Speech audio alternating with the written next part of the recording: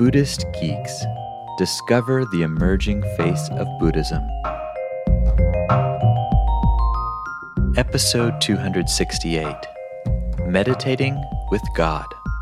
In this episode, we're joined by Christian teacher and author David Frenette to speak about his experience of Zen, centering prayer, and the Christian path of contemplation. This is part one of a two-part series. Buddhist Geeks is supported largely by the generosity of our listeners. If you like what we're doing, please consider making a one-time or monthly recurring donation by visiting BuddhistGeeks.com/donate.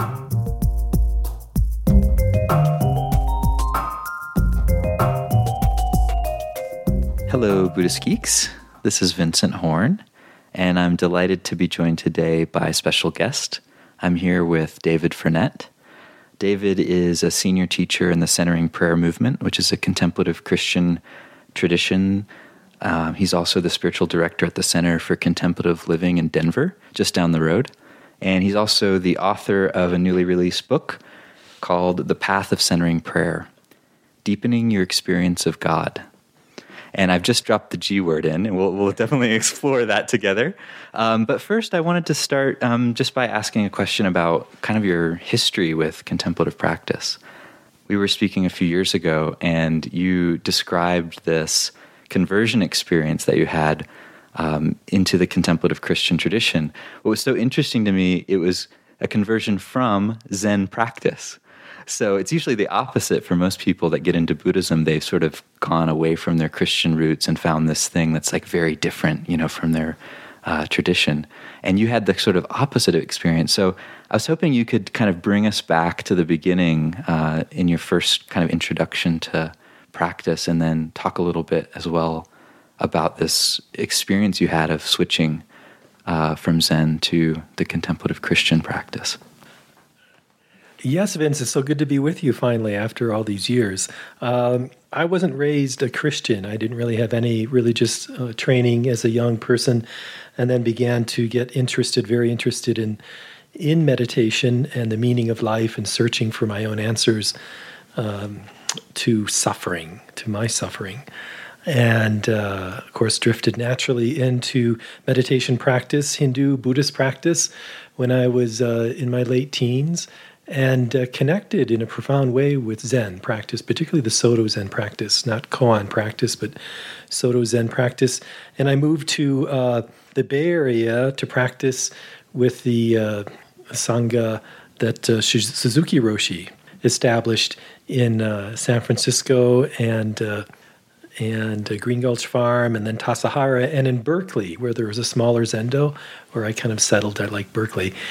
And really got seriously into practice then after I had graduated from college, and was doing daily practice, and then also sesshin, periodic sesshin, and deepening into an experience of Zen, the shunyata or emptiness.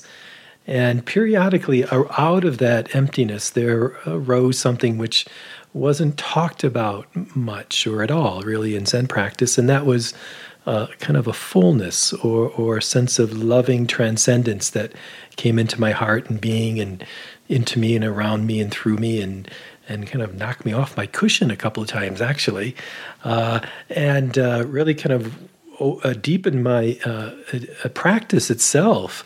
In other words, this periodic touch of what I called into myself kind of like a divine love. It wasn't happening in an ashram, in a Hindu ashram, which sometimes uses that God word or the divine language. It was happening in my Zen practice when I was going deeply into the present moment, and was being touched by this kind of experience, which I didn't understand. Actually, it was rather confusing.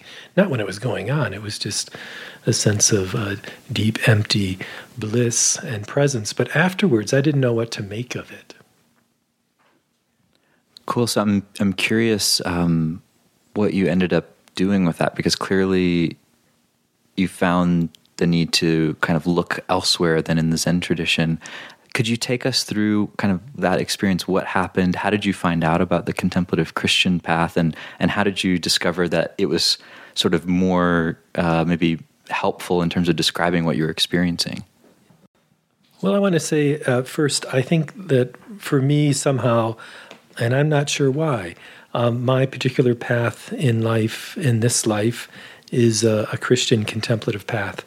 And that the early Zen training was profound for me for 3 or 4 years. And it helped me discover or be discovered by my true path. But yes, I didn't understand what was going on. I really didn't. I searched around for someone who could explain it to me. And of course, the Christian contemplative path is rather hidden. Certainly was 30 years ago. Now there's more evident through the work of centering prayer and other great teachings. But at that time, there wasn't much known about the Christian contemplative path or the path of practice outside monasteries. And I went to a few monasteries, but I also was just doing my ordinary practice. And so I connected with a great writer, Christian contemplative writer Thomas Merton, who had been dead for about 10 or 12 years by then. This is like around 1980 or 1981.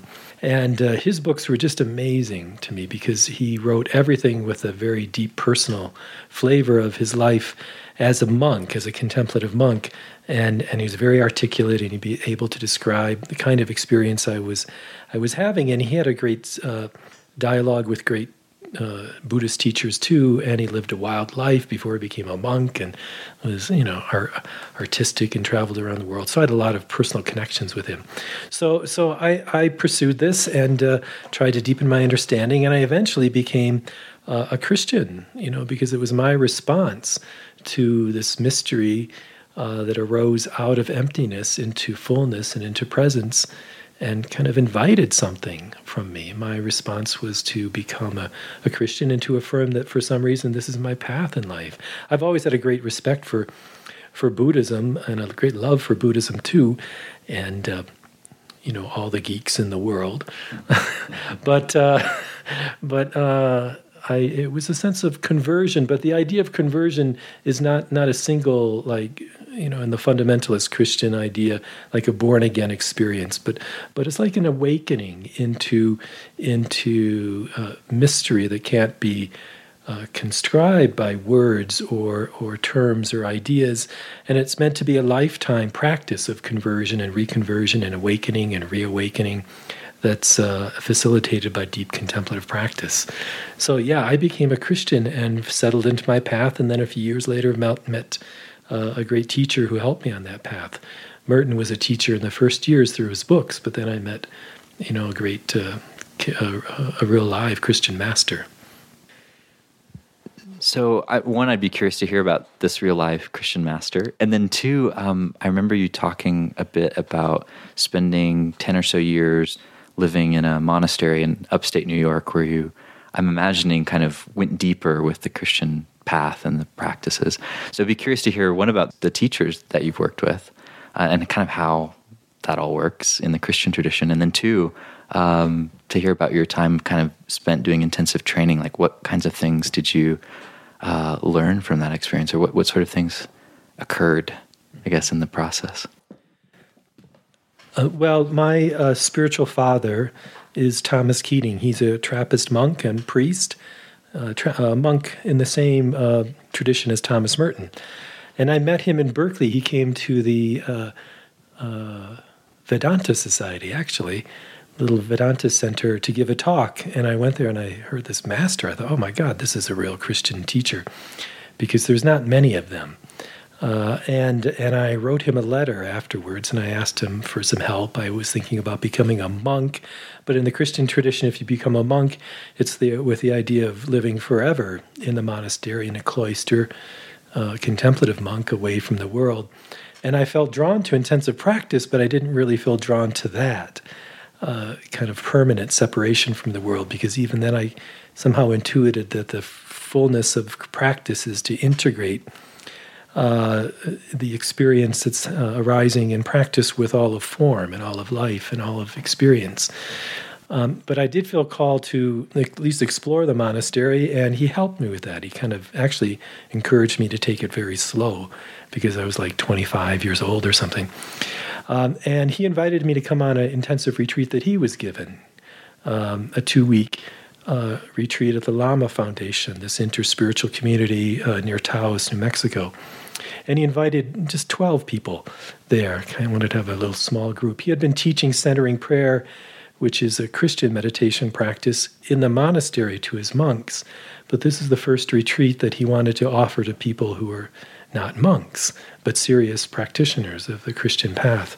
So I went on that 2-week retreat, and it was profound. Here he was teaching in the style of a Christian spiritual father, an Abba. The Abbas and the Ammas, the mothers, and the fathers, are a tradition that goes back in Christianity to the 3rd, 4th century. The Desert Fathers and the Desert Mothers were the first teachers and masters of the Christian life who articulated their ways of practice of meditation, wrote it down, transferred the oral tradition that had been given them into some written forms, and developed little communities. And they worked intimately with people, and oftentimes, by virtue of their own practice and their own prayer, they could create kind of an openness in the student's mind to experience God, if we can use that term here. Please. The mystery that's beyond form and image, but is given the name God in the Christian tradition. So Thomas Keating taught in that style, especially coming through all these years in the monastery, being an abbot and a recognized spiritual master. And on that 2-week retreat, my practice deepened. He not only described what had been happening to me in the last 6 or 7 years in terms of awakening to Christ, and also giving my life to that reality in terms of practice and surrender. But also the retreat, something about the retreat, it was the right conditions for my experience to go deeper into a kind of meditation that really opened up for me over the years. So it was a watershed experience for me and for him, because it was the time when he brought his teachings out of the monastery into the world, encountering people who were not monks, as I was saying, and his basic teachings on this practice of centering prayer kind of solidified there and began to take shape and form, and his organization of spiritual practitioners was really germinated or seeded at that time. Of those 12 people who were on that retreat, more than half of them ended up dedicating their lives to the work of centering prayer and to being his serious students and followers and practitioners. Sounds like a pretty awesome retreat. It was great. It was called an intensive retreat, and it was intense. And it was structured. He had been giving retreats like this and had been on some Zen retreats too.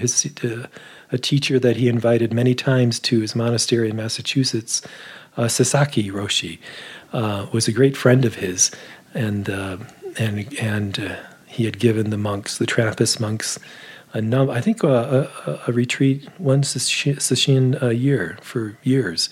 And so Father Thomas Keating kind of was very familiar with that style of practice, and his encounter with Zen and other great Buddhist and Hindu teachings and Jewish mystical teachings kind of served as a mirror for him to see more clearly and deeply into his own tradition, into Christian tradition, to articulate and bring forth this practice of centering prayer, which has its roots in the Christian teachings of the Desert Fathers and the Desert Mothers and the monastic movement that developed from them, and all these great teachings throughout the centuries, but had been kind of locked away in the monasteries.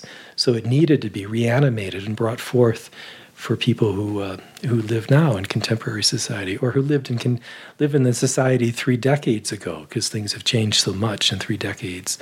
But centering prayer has been a wonderful tool for real people who are somehow drawn to that Christian path and need some skillful means to pursue it in their ordinary lives. And then from there, you ended up spending some more intensive time practicing, going deeper with the path. I'm curious to hear a little bit about that period and what it was like for you. Yes, after that retreat, I went home to Berkeley and ended up going on an intensive period of meditation there in my little studio apartment. I was working as a janitor because Thomas Merton said once that if he lived in the world outside the monastery, he would want to be a janitor so he could devote his life to practice. So I took that seriously. My parents weren't that happy with it, especially because I had just gotten out of school a couple of years before and was going to get my PhD. And so, anyways, I devoted my more and more of my day to practice, and I ended up doing a lot of meditation each day. Partially because of the things that had opened up on that meditation retreat. And at the same time, a few people who were on that retreat, the other 11 people, were talking about forming some kind of a community to support Thomas Keating's teachings, a retreat community. And so I kind of threw my hat in with them. And we developed this community first near Thomas Keating's monastery in Snowmass, Colorado. We had like 9 months there, renting a place and working on the retreats that he was just developing based on that prototype that he had taught a little while before. And then in New York State, a few of us moved to New York State, upstate, about 2 hours from New York City, in Connecticut, and then later in Orange County, New York. And had this little retreat center. It could take about 25 people on retreat and about 3 to 5 residents, meaning people, those of us who committed to the community with this idea of living a very serious life of practice without that permanent vow. But we did take commitments, and in Christian tradition, the commitments are to live simply and to be under obedience and to be celibate. And to live that out for a set period of time. And, those are like monastic commitments, but it wasn't a permanent vowed life. And I was there for 10 years, learning about service and about contemplative practice with this group and kind of running the place after a while. But also the idea is that, with those external commitments, it creates an environment to go deeper into one's own practice. So the idea is not to just live out these empty commitments or vows, but to be in a container so that one can practice without distraction and be trained. And I was in the remedial course. I mean, people were there for a couple of years. I stayed there for 10 years because I really wanted to serve the community and to try to help it develop over time. And day to day, we got up at 4:30 in the morning and gathered for a few hours of meditation each day, and in common and then in private. And then at 9 o'clock, we'd start our workday in silence, taking care of the place, taking care of guests, doing some teachings, whatever was going on. We'd have meditation at noon for another hour, and then lunch in common. That was the only time we really talked much during the day, and then go back to work in the afternoon. And then at 5:30 at night, we'd have another hour of meditation, and then solitude at night and some work. And that was a time to do private practice. And then we'd take one day off a week. We got paid $100 a month, a little stipend, and I'd take the bus into New York. I loved New York. And we'd just walk around. I didn't have much money to do anything, just pay for the bus and have lunch at the Indian restaurants down in the village. But I'd walk around, and my practice at that time was to integrate the silent meditation that we were doing the other 6 days of the week with a very intense life of Manhattan, where I could experience the divine too, breaking forth in the creativity and the culture and the craziness and the noise of Manhattan and all of New York. But I could only really experience that because the other 6 days of the week I had this, training in opening up and consenting and resting in the ground of being from which all activity and all noise and all creativity and all culture arise. So it was a nice balance for me. And then after 10 years, I said, well, I'm going to see about a little change of life, and ended up, living more of an active life in the world after that time. But it was a really good training ground, and I actually hope that we could set something up again for young people who might feel called to do that. That place closed shortly after I had moved on back to come back west to Colorado. But I still think there's a need for that kind of training center, and not necessarily for people to be in it for a long time, for 10 years, but for a period of time where they can go deeply into practice with the idea from the start that the practice is about integrating and experiencing and expressing the life of God in all things. I think that's a great horizon or threshold or future project for the Christian meditation tradition, which is developing in new ways. Nice. So maybe shifting gears just a little bit, I wanted to talk a little bit about the book that you've written, The Path of Centering Prayer. So wondered if you could talk a little bit about the practice of centering prayer, and in particular, what is it in terms of practical terms? Like you mentioned, it's a meditation method. How does it work? And then are there any sort of basic ideas that come with this practice that are crucial to understanding what it's doing? So centering prayer is a simple practice in the beginnings of its practice, actually. So based on the teachings of a medieval Christian classic called The Cloud of Unknowing, which kind of updated the teachings of the Desert Fathers and the Desert Mothers for that era in England and Europe, the centering prayer is all about consenting and saying yes to a mystery that cannot be conceived of in words. And the problem that we have, according to the teachings of this medieval classic called The Cloud of Unknowing, and to centering prayer, is that we're attached to our thoughts and emotions and our words and our ideas. So the idea is to let go of the thinking process for a while and open up to the mystery of God, which is, as the cloud said, God is a mystery who can well be loved but not thought. And that's really the Christian contemplative understanding. Contemplation in the Christian tradition doesn't mean thinking or contemplating about spiritual truths, but experiencing them beyond thought.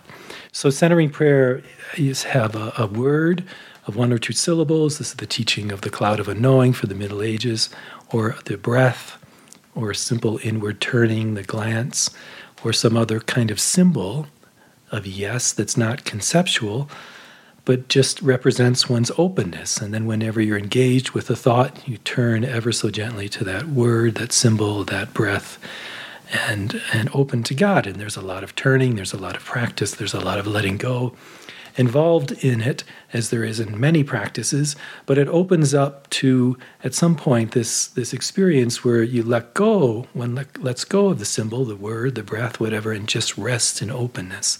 And that in Christianity is called pure contemplation, or contemplation itself. So for those who are familiar with other forms of meditation, like I said, I was trained early on in Soto Zen practice.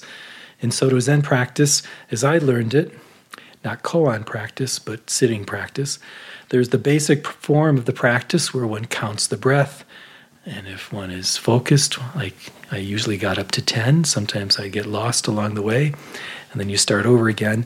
And then at some point, after a lot of practice, there's just the experience of just sitting, or shikantaza in Japanese, just sitting without holding on to any form, without counting the breath, or without doing anything. And the posture in Soto Zen practice is very important, to just sit and just be in solidarity and oneness with the posture and everything like it. So in centering prayer, there's that similar form. There's the basic introductory practice, and it has the word or the breath to settle the mind and then open up to the mystery of God. And then there's the contemplation itself, pure contemplation, just being and resting and opening in God.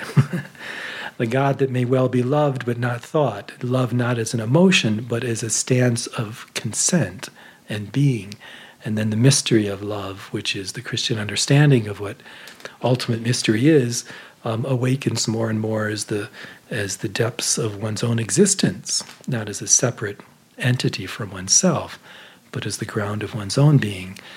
And then this book, The Path of Centering Prayer, Deepening Your Experience of God, goes into different instructions and dispositions to provide some kind of assistance for the practitioner who is interested in this path, and especially the way that the path changes over time.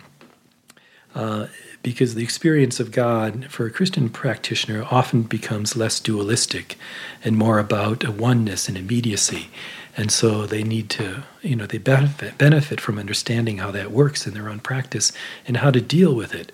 Otherwise, one can get kind of trapped in looking for an old experience of God when God is everything that is, rather than just one little idea or one thought. So the book is meant to affirm the basic teachings of centering prayer for younger people who may not have connected with it fully from Thomas Keating's books or one of the other great writers on centering prayer, but also provide some instruction for the deepening practitioner.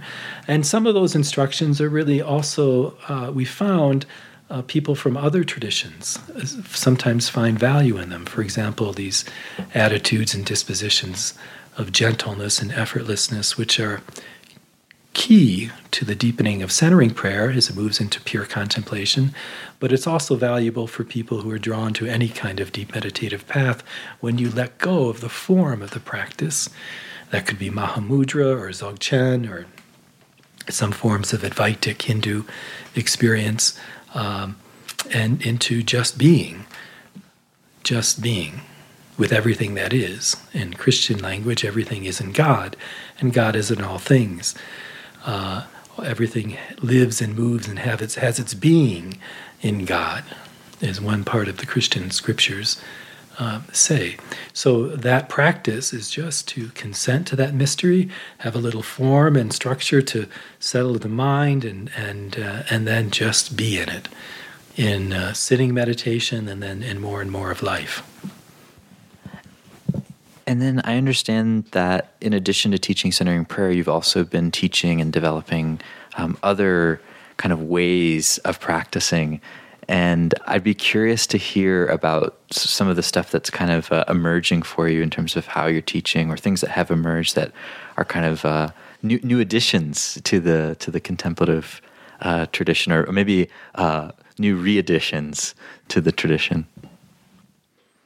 Well, going back to that early experience I had when I was in my late 20s and 30s at that retreat center, one of the great things about that retreat center in New York State was that we provided retreats for people for the weekend or 10 days or longer, and then people who came and committed to the lifestyle could get this intensive training.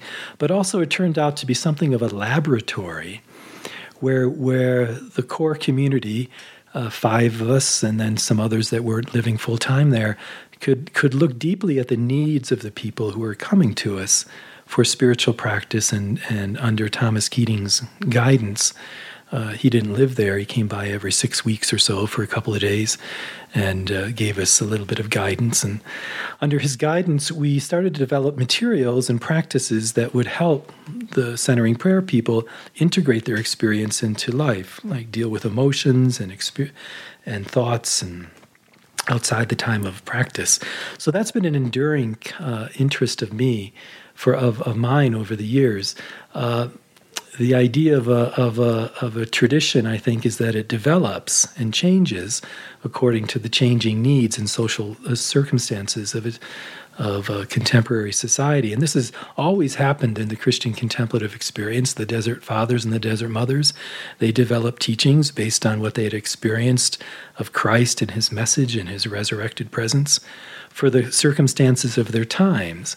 And so, too, in the Cloud of Unknowing was a new re-expression of the earlier tradition that goes back to Jesus, refined by the Desert Mothers and Fathers, and then taught for the needs of that time. And this time in our world now, it's such a rapidly changing, crazy world that I find that even those teachings that were developed 30 years ago at this retreat center, along with Thomas Keating's basic and very profound instruction on centering prayer are sometimes not enough, especially for young people, and sometimes not enough for people who are living in the world. So recently we've been looking not only at the material that's in this book, The Path of Centering Prayer, to help the deepening of that practice, but also about how to live with more presence and attention, sacred attentiveness in daily life, so that the experience that's opened up in centering prayer is then stabilized in the rest of life. So, for example, we're teaching here in Boulder, and then at the Garrison Institute, we teach a retreat there every March for the last year's 7-day or 8-day retreat, and we're going to be doing a new retreat on it's kind of like mindfulness with devotion in terms of what a Buddhist practitioner might understand, or we might call it heartfulness in the Christian understanding, or sacred awareness, to complement centering prayer and bring its effects into more and more of life. So it involves being present with sacred attention and presence to whatever one's going on in one's body and one's daily life. And there's a bridge created, therefore, for greater psychological healing with emotions and traumatic experiences, and then also with living with greater sacred attention in daily life. And this is actually a traditional understanding in the Christian contemplative tradition. One of the great teachers, Brother Lawrence of the Resurrection from centuries ago, talked about practicing the presence of God. So the Christian idea would be that the same God who's there in sitting practice, without form, without image, but with a loving presence that transforms one's consciousness, is there in life too. And the idea, just as one would do with Buddhist mindfulness practice, is to bring attention to it through the body, through the emotion, through the breath, and have that permeate more and more of one's consciousness. The difference between perhaps Buddhist mindfulness practice and this approach is that one experiences the source of all of life as God, and then there's a sense of connection or devotion to that reality. That's why I sometimes call this heartfulness rather than mindfulness. And the heartful connection with God then begins to transform the ordinary moment so that one even loses the awareness of God as an object, and then God becomes the subject of one's consciousness itself, and then life is transformed into what another great Christian teacher from 4 centuries ago called the sacrament of the present moment. This great French contemplative Jean-Pierre Ducasal said that every point of existence, every moment of existence is infused with sacredness because it is ordinary, because it is a sacrament, meaning it's infused with God's presence, but not in a special way, just because it's ordinary. So all I have to do is just let go of trying to make things special and experience the radiant, ordinary wonder of every moment of time through heartful, present awareness. So that's one example. And then there's another practice of meditative inquiry, which we want to develop because I think many modern or contemporary people, because we're being inundated with so many kind of messages and beliefs and unconscious values thrown at us in our highly technological age, find it valuable to come back to inquire and affirm what's really happening in one's own experience from the perspective of one's spiritual path, and to bring that forth. Otherwise, the mind is just conditioned and programmed by other values and beliefs. So there's this whole kind of smorgasbord of auxiliary practices that are very important for someone who's really deeply committed to the path. Centering prayer is wonderful because it reduces everything to just the simple presence of pure being. And so all these other practices then kind of flow into that deep receptive dimension of pure contemplation that centering prayer on its own cultivates. So there's a sense that all these other practices flow out of the centering prayer practice and then feed them to help to feed it again, to help someone live in the ordinary existence that we're here with in our worlds. All right. God. I brought this up in the beginning of our interview, and we have you've talked about God, but I suspect you're talking about it in a different way than most people might understand that idea. And I wondered if you could say a little bit about the difference between how you're talking about God, the sort of contemplative understanding, and how most people understand what God is. Because I know from sitting in a lot of different Buddhist communities that many of the people there have a kind of reactivity to this word. And myself, I don't, because I didn't really grow up in in that situation. Although I did grow up in a Southern Baptist community, so there was a little bit of reactivity. Yeah, no, it was a challenging, but probably no different than any other kind of traditional culture where there's like real strong identity around a certain approach. But anyway, yeah, could you talk a little bit about God and the different ways of understanding that word? Yes, this is an important question for someone who's a practitioner in a theistic tradition like Christianity, who or what God is. So one of the great early contemplative teachers in Christianity, Dionysius the Areopagite, had two important books. One book was called, the Divine Names, and in that book he goes through all these great names. Some scriptural and some that are there in the tradition for God. For example, mystery, love, creator, king, beloved, Christ, the anointed. And then in another of his great books, The Mystical Theology, Dionysius the Areopagite goes into great detail and kind of destroying all those names of God, saying that the reality cannot be named, the reality that he at some point calls it, cannot be named by any descriptor or attribute. It's beyond all names, yet it manifests in life and form, in names. And so this is really the heart of the Christian contemplative understanding, that in this tradition there is this name, God, which points to a reality that cannot be named or limited by any name, and that this person, Christ, Jesus, 2,000 years ago, helped to manifest some qualities of this mystery that cannot be named or limited to any name, like compassion and love and sacrifice and surrender and service and forgiveness. And so beyond all those attributes or qualities that Jesus of Nazareth manifested, he also, for a Christian practitioner, embodied this mystery itself, and especially in his resurrected presence, as a living reality. That was the reality that touched me when I was young. The mystery of love, which was not like any other love I had experienced.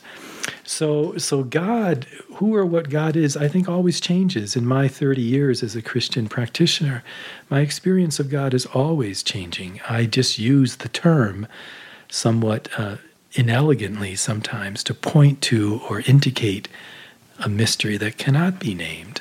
So I think it's actually rather tragic that some more fundamentalist parts of the Christian churches or Christian understanding or teachers sometimes get so locked in on the literal meaning, not only of Scripture, but the literal understanding of what God is. Like the Cloud of Unknowing says, God may well be loved, but not thought. Because if one gets locked into this literal understanding, either of Scripture or of God, a fundamentalist concrete understanding, then one's also reinforcing the subject-object way of relating in oneself. I am a firm, solid person, a self, if I can use that term here, relating to an object, either an idea, a concept, and that's exactly what the Christian contemplative path undermines either the experience of God as an object, because over the path of centering prayer and the path of Christian transformation, God becomes lost as an object, outside oneself. Any object, any thought, idea, or experience comes alive as the deep subject of one's experience, and then that whole subject-object way of thinking and relating and conceiving and perceiving collapses altogether in the transformation of consciousness that's alluded to in Scripture, Christian Scripture, when it says to be transformed by the renewal of your mind and to put on the mind of Christ. So the mind of Christ is not an intellectual mind. It's a mind that's not about dualistic thinking. It's a mind that arises in the moment out of the indwelling presence of God and that apprehends everything more and more with the compassionate presence of God, perceiving God as the source of everything. So Thomas Keating, my spiritual father, has a nice little saying. He says, the first part of the contemplative journey for a Christian is to realize that there is an other. The second part is to become one with the other. And the third part is to realize that there is no other. So the first part is to realize that there is an other. There is a thou. There is a mystery for a Christian practitioner. And the mystery of life, the ground of one's being, invites one into a relationship with itself, himself, herself. And on my journey, that's what happened at the beginning when I went through that first awakening or conversion experience, to say yes to that mystery. And I think for practitioners of any tradition, I think there's a way in which whatever their tradition is, it invites them into a deeper relationship with it. It may not be through this sense of God, but a commitment to the practice, to deep surrender to one's own teacher, guru, and the lineage and the tradition. There's some relationship with there and that's evoked. So in the Christian path, the first task is to realize that there is an other, a thou, and to enter into relationship with it. And the second is to become one with it. So it's no longer an object. It's no longer outside oneself. And the third is to realize that there is no other. In other words, there is nothing that's separate from God. That's a wisdom saying. Actually, it cannot be fully articulated or described, Thomas Keating's wisdom saying. But it points to, again, what this mystery of God is. It's not something that can be locked into a box, into an idea. So people, again, I wasn't raised a Christian, but people who are raised with a Christian religious background, a background that lacks the awareness of the Christian contemplative dimension, and maybe substitutes that with more of a fundamentalist or evangelical kind of understanding. It's very, I totally understand why they would react against the word God, because that God, a God of judgment perhaps, a God of fear, an old man in the sky, is not the kind of God that I understand either. The God that I understand and relate to as a Christian practitioner is a God that is ever changing and invites the transformation in me as I surrender and move into the relationship with that mystery and open up to its compassionate presence, a presence that's not about the sentiment of love either. John of the Cross, another great Christian teacher, said that God is a living flame of love that burns and transforms. A living flame of love, which is a great image. Again, God is not limited to that image. But when John talks about the living flame of love, he says that the love that is God's living flame burns and destroys every obstacle to being at one with it at every moment of time. And the obstacle is one's own attachments, ideas, resistance to emotion, and the contracted sense of self that is not in union with all all of life and everyone else. So my greatest experience after having done a good deal of retreat practice in those early years was to find God awakening, or the divine awakening, in more and more of my existence. So that was kind of brought to a fullness last year when my beloved Donna, my wife, we got married. And that was an experience of the divine for me. I experienced God breaking forth in her presence in every existence of my life. I'm saying this because she's here in the room with us. And it's no longer a solitary path for me. It's the path of divine relationship in all things that's mediated by more and more of life for me. And something that I kind of bow down in humility before, because I find myself very imperfect before this mystery of life and love. But God is in that too, I think, or that's in God too.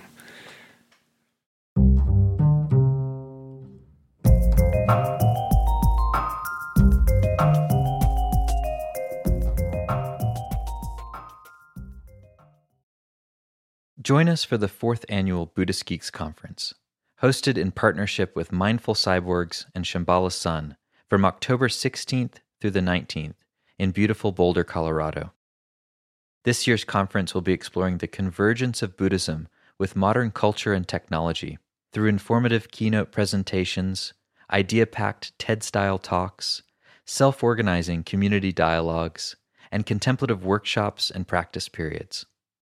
This year's list of presenters includes the world's most quantified man, Chris Dancy, abbot of the Village Zendo in New York City, Roshi Pat Enkyo O'Hara, and pragmatic Dharma provocateur Daniel Ingram, as well as many others.